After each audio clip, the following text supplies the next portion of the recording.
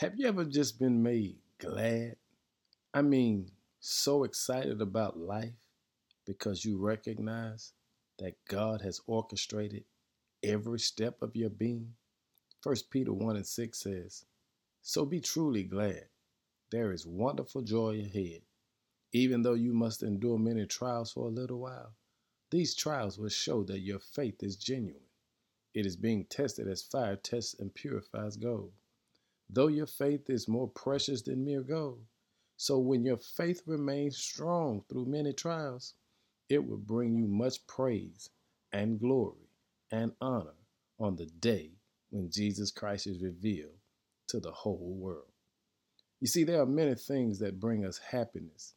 As part of God's creation, we can experience things that make us happy, like nature, beaches, beautiful smelling flowers, beautiful soothing music, friendships, family, even great tasting food. But as wonderful as they are, all of those are temporary. But when you experience Christ, when you get in a relationship with Him for yourself, you can't help but be glad. Glad simply means you experience pleasure, delight, you're satisfied, or better than that, you're grateful. And family, how grateful are you?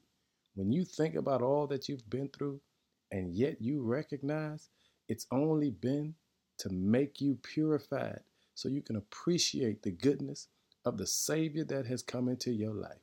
Remember, Jesus hung, bled, and died and was resurrected so that you could experience eternal gladness, which is to say, all of us have a reason to celebrate today. Yes, you're going to have trials. Yes, you're going to have difficulties. But at the end of the day, you ought to be glad. Glad that God thought so much about you that He let Jesus pay the price. Family, I know sometimes life can be tough, but don't let the toughness of life rob you of being glad. Lord, we thank you. Today is an opportunity to illustrate to the world that through it all, we still have our ability to be grateful to you. Keep our hearts pure and filled with love. Choreograph an encounter with our life today that will satisfy you, but let somebody else see that it's not us, it's all about you. Put us in sync with the Holy Spirit to the point that we will blow somebody else's mind with the faith that we put on display.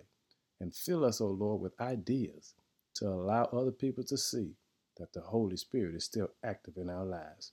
Release harmony in our homes. Keep our eyes filled with the vision that you have for us. And allow us to be unified today as we celebrate you like never before. Most of all, give us the ability to show the world what it looks like to walk in gladness, because we have a relationship with you and we tell the world that Jesus is the reason for every season. In Jesus' name, amen.